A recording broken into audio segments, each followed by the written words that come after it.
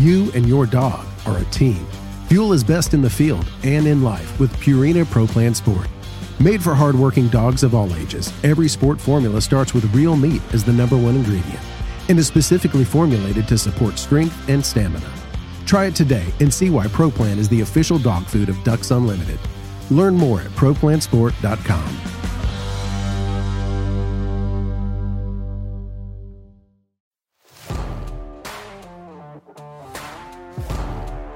Welcome to the Ducks Unlimited podcast, the only podcast about all things waterfowl.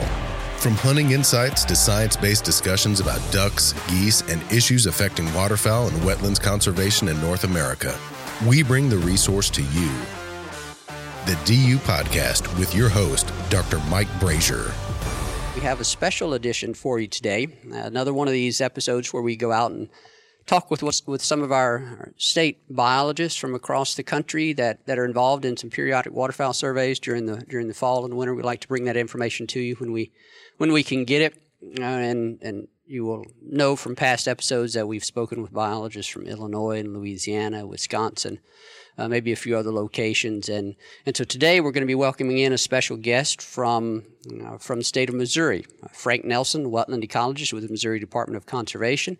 Frank is going to be sharing with us the results of a recent survey in that state. Also going to be just telling us a little bit about that survey, and I do know that some folks have asked if we can bring information to you from other parts of the country, and I think one thing I want to just let you know is we're reaching out to the states that actually fly these surveys or conduct these waterfowl surveys, and thus far most of these have just are occurring within the central or Mississippi flyways, and so we have received some of your input. We appreciate that, and we're trying to get some information out to you. But you can also tune into the migration alerts through other forms of social media for the other for those other regions. So appreciate your patience and your understanding and all that. And so for today, I will welcome in Frank Nelson. Frank, thanks for joining the podcast. Yeah, thanks for having me. Appreciate it.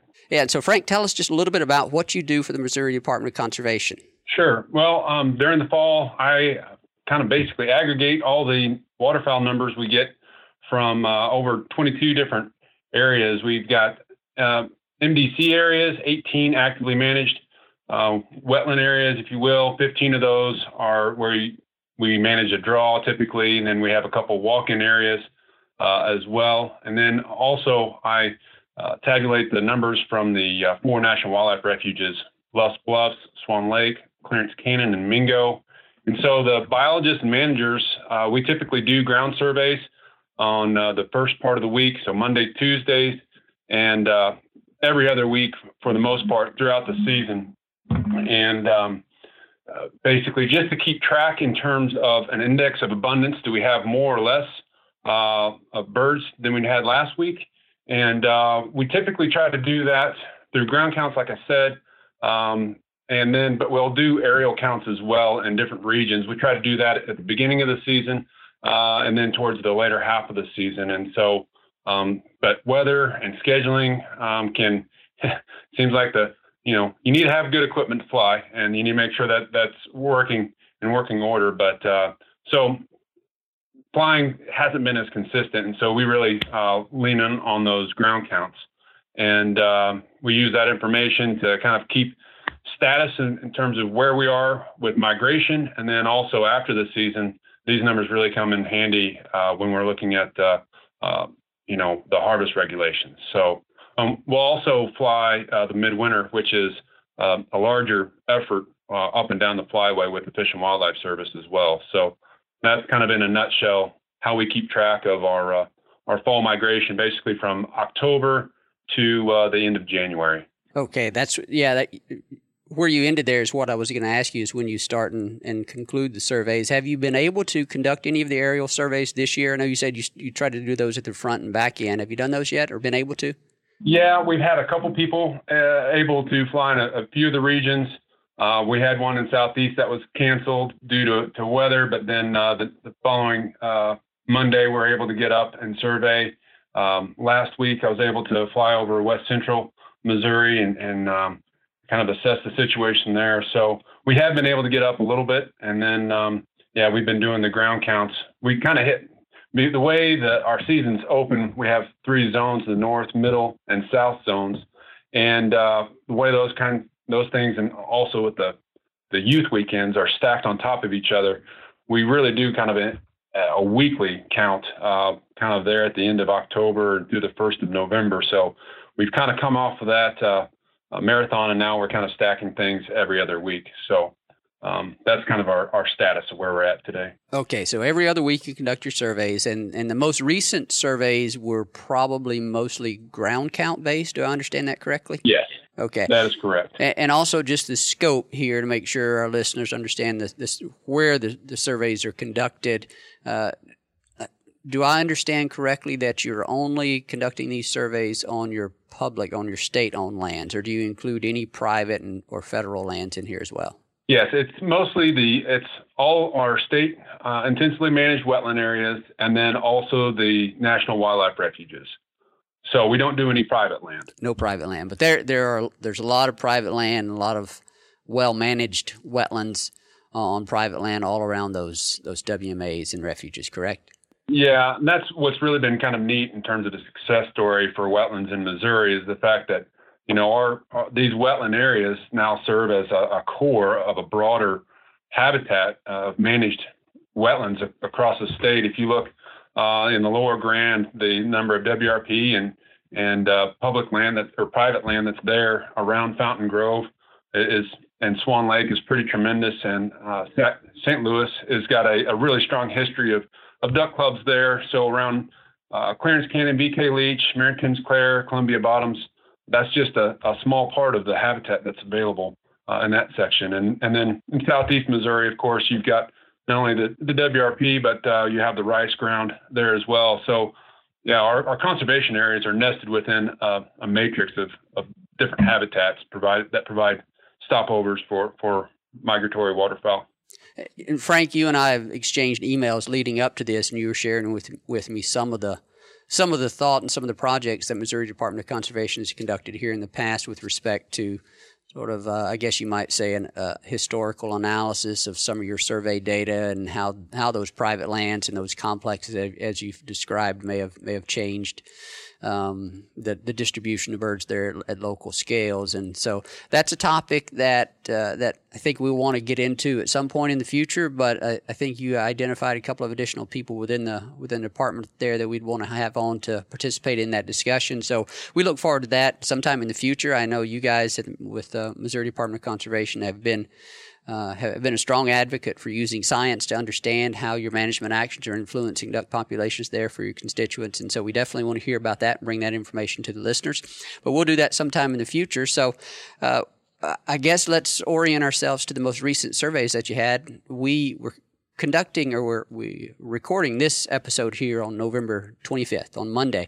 And when were the most recent surveys? You might have touched on this earlier, but just to clarify, what were the most recent surveys for you? Yes, it was last week, and so it would have been basically the 18th and 19th of November is when we did these last surveys. And, basically our typical migration curve is it starts out slow through October, but then it really ramps up as we head towards Thanksgiving. And so this year, early November was really cold, and we were actually above.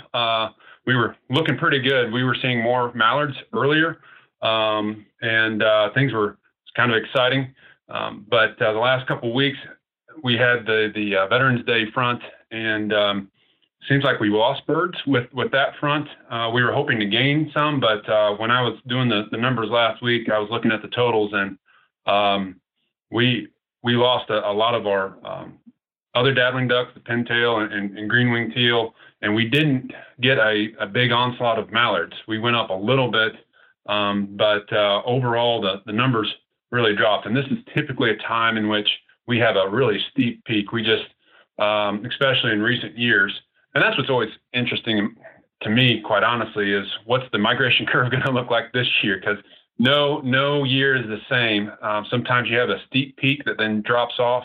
Other years you'll have a steep peak and then a plateau. Other times you may have a couple peaks, a bimodal peak.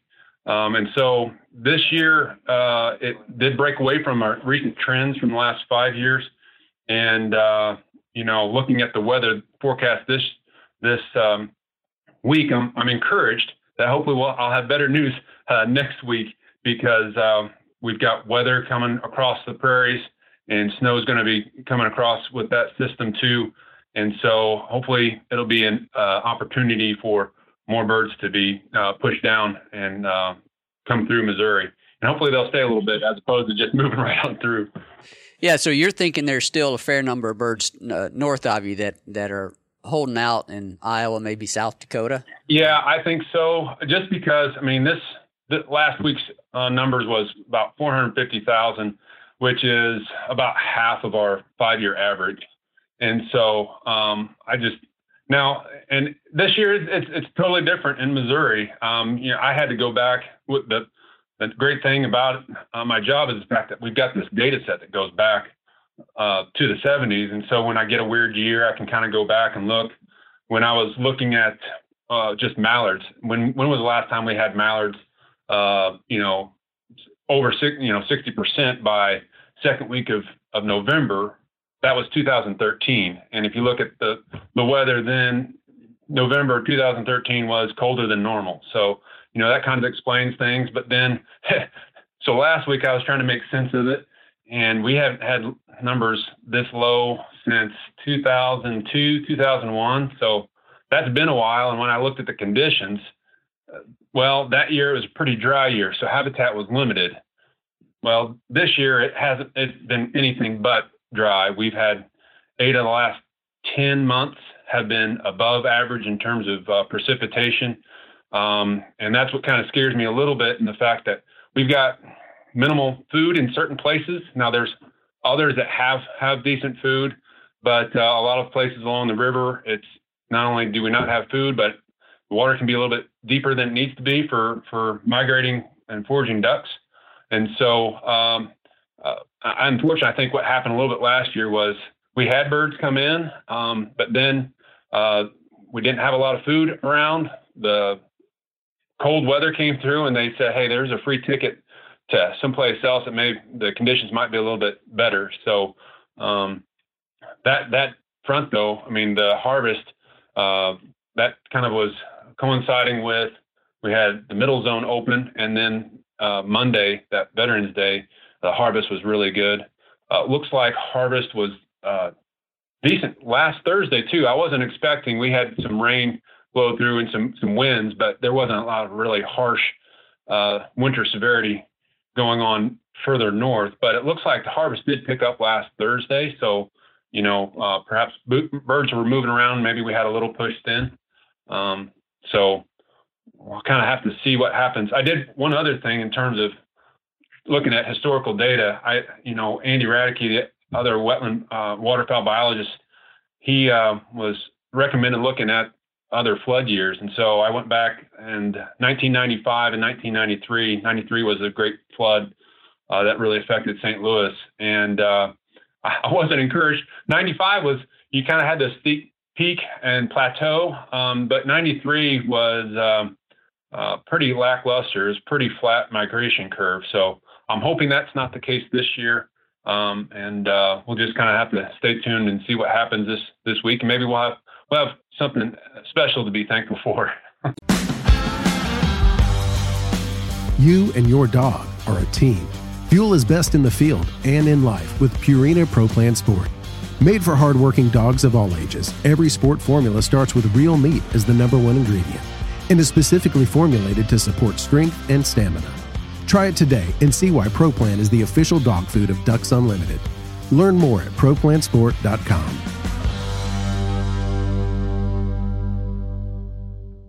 You guys have so much data going back so long, it'd be pretty easy to get lost in that data. But as I'm thinking about the comment you just made about the flat migration curve during a flood year, that could be explained by something as simple as, because the surveys are conducted only on your state land during a flood year, you have a lot more habitat out on private land. And it could be that those birds are just spread out. And And it's really important for people to remember the scope of your surveys. They're only on these your conservation areas and then the refuges. And so that's not saying that's all. That's the necessarily exactly representative of everything across the landscape. You have to always keep that in mind.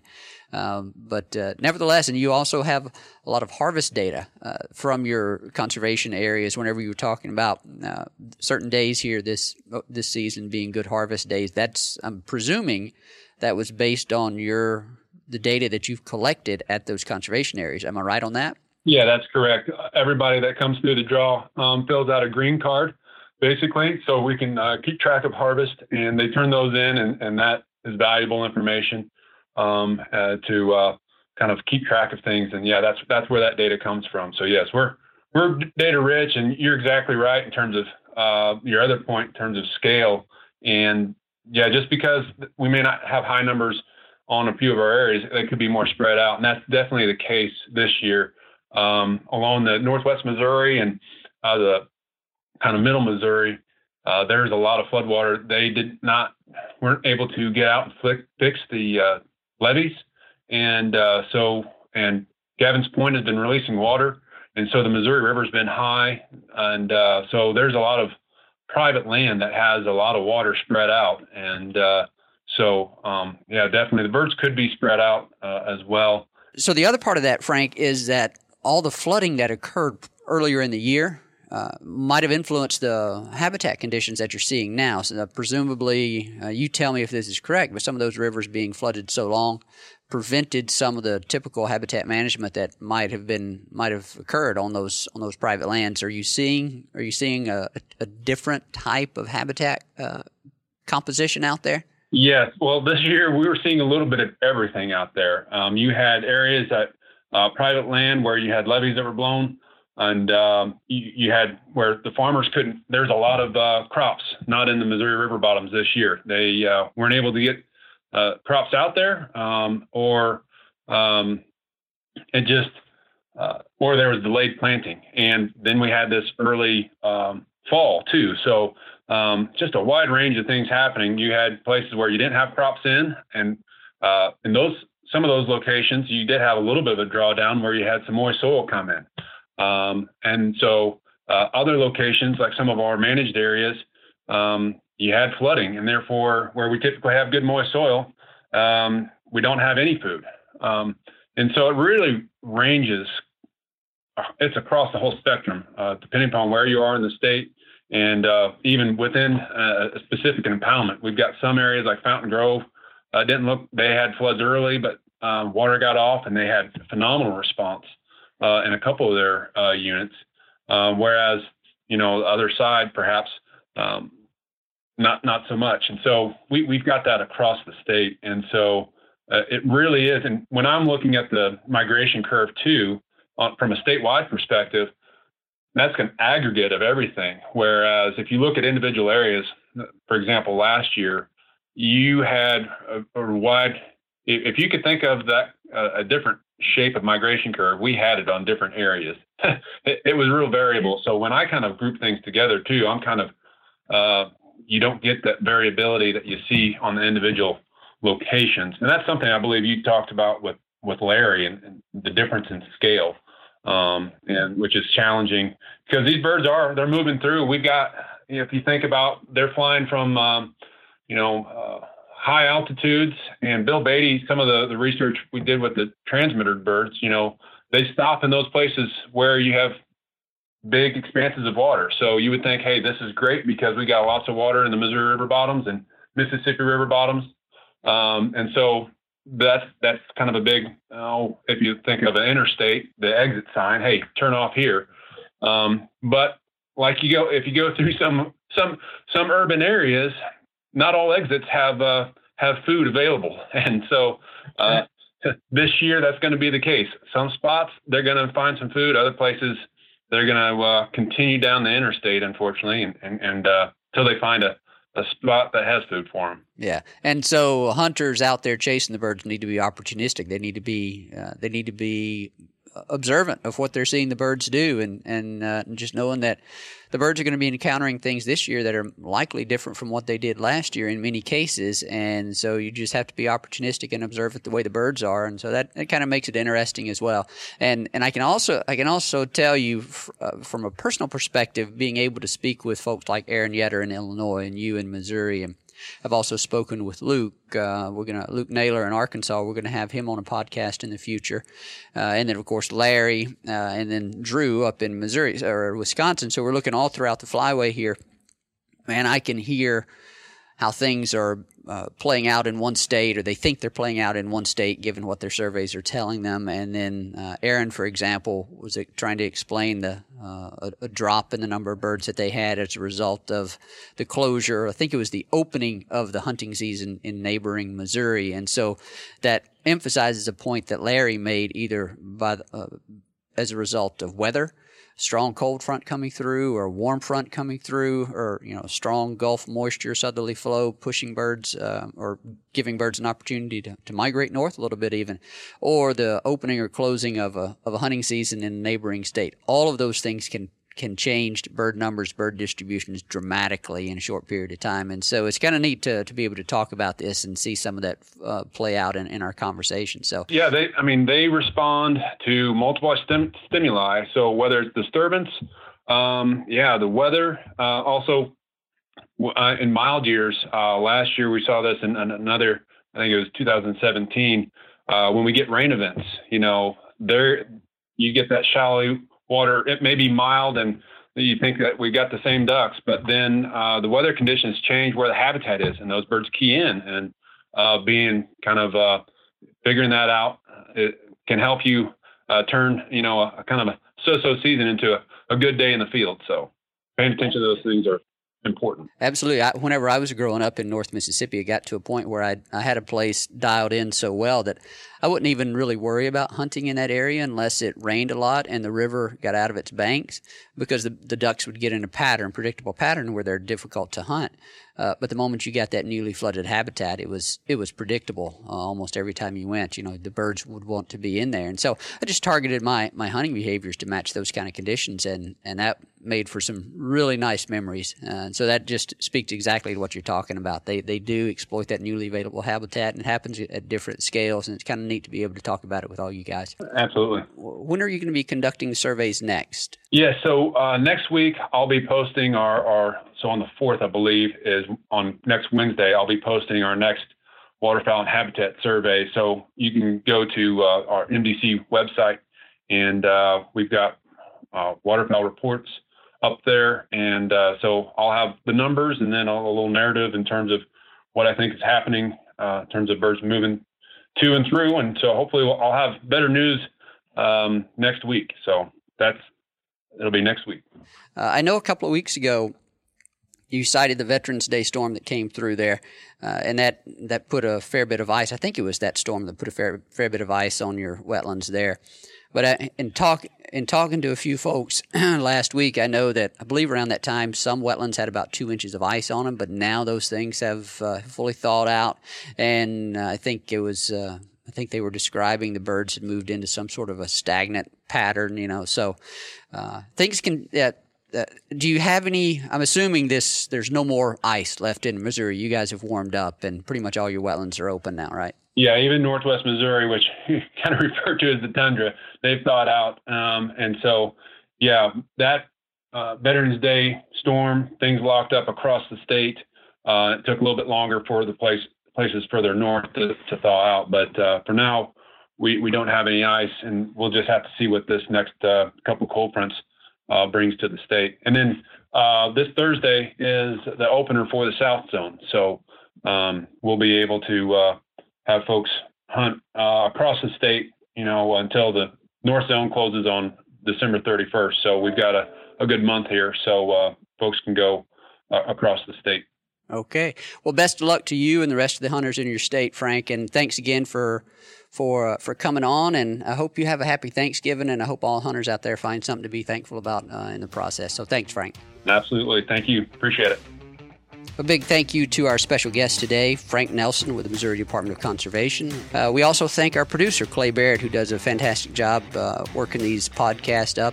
And we thank you, the listener, for tuning in. We also wanted to tell you we are recording this on November 25th, the Monday of Thanksgiving week. On Thursday, we're going to have a special episode for you. It's going to be sort of a narrative podcast. We're pulling from the Ducks Unlimited magazine archives, and we're going to have someone narrate a story. It is called Duck Blind Intervention. It's a story by Doug Larson. I think you'll enjoy it very much.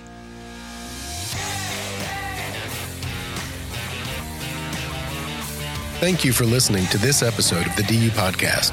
Be sure to rate, review, and subscribe to the show, and visit www.ducks.org/DU Podcast for resources based on today's topics, as well as access to more episodes. Opinions expressed by guests do not necessarily reflect those of Ducks Unlimited. Until next time, stay tuned to the Ducks.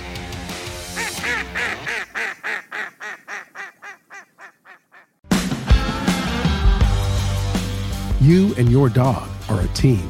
Fuel is best in the field and in life with Purina Pro Plan Sport. Made for hardworking dogs of all ages, every sport formula starts with real meat as the number one ingredient and is specifically formulated to support strength and stamina.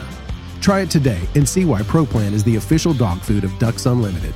Learn more at ProPlansport.com.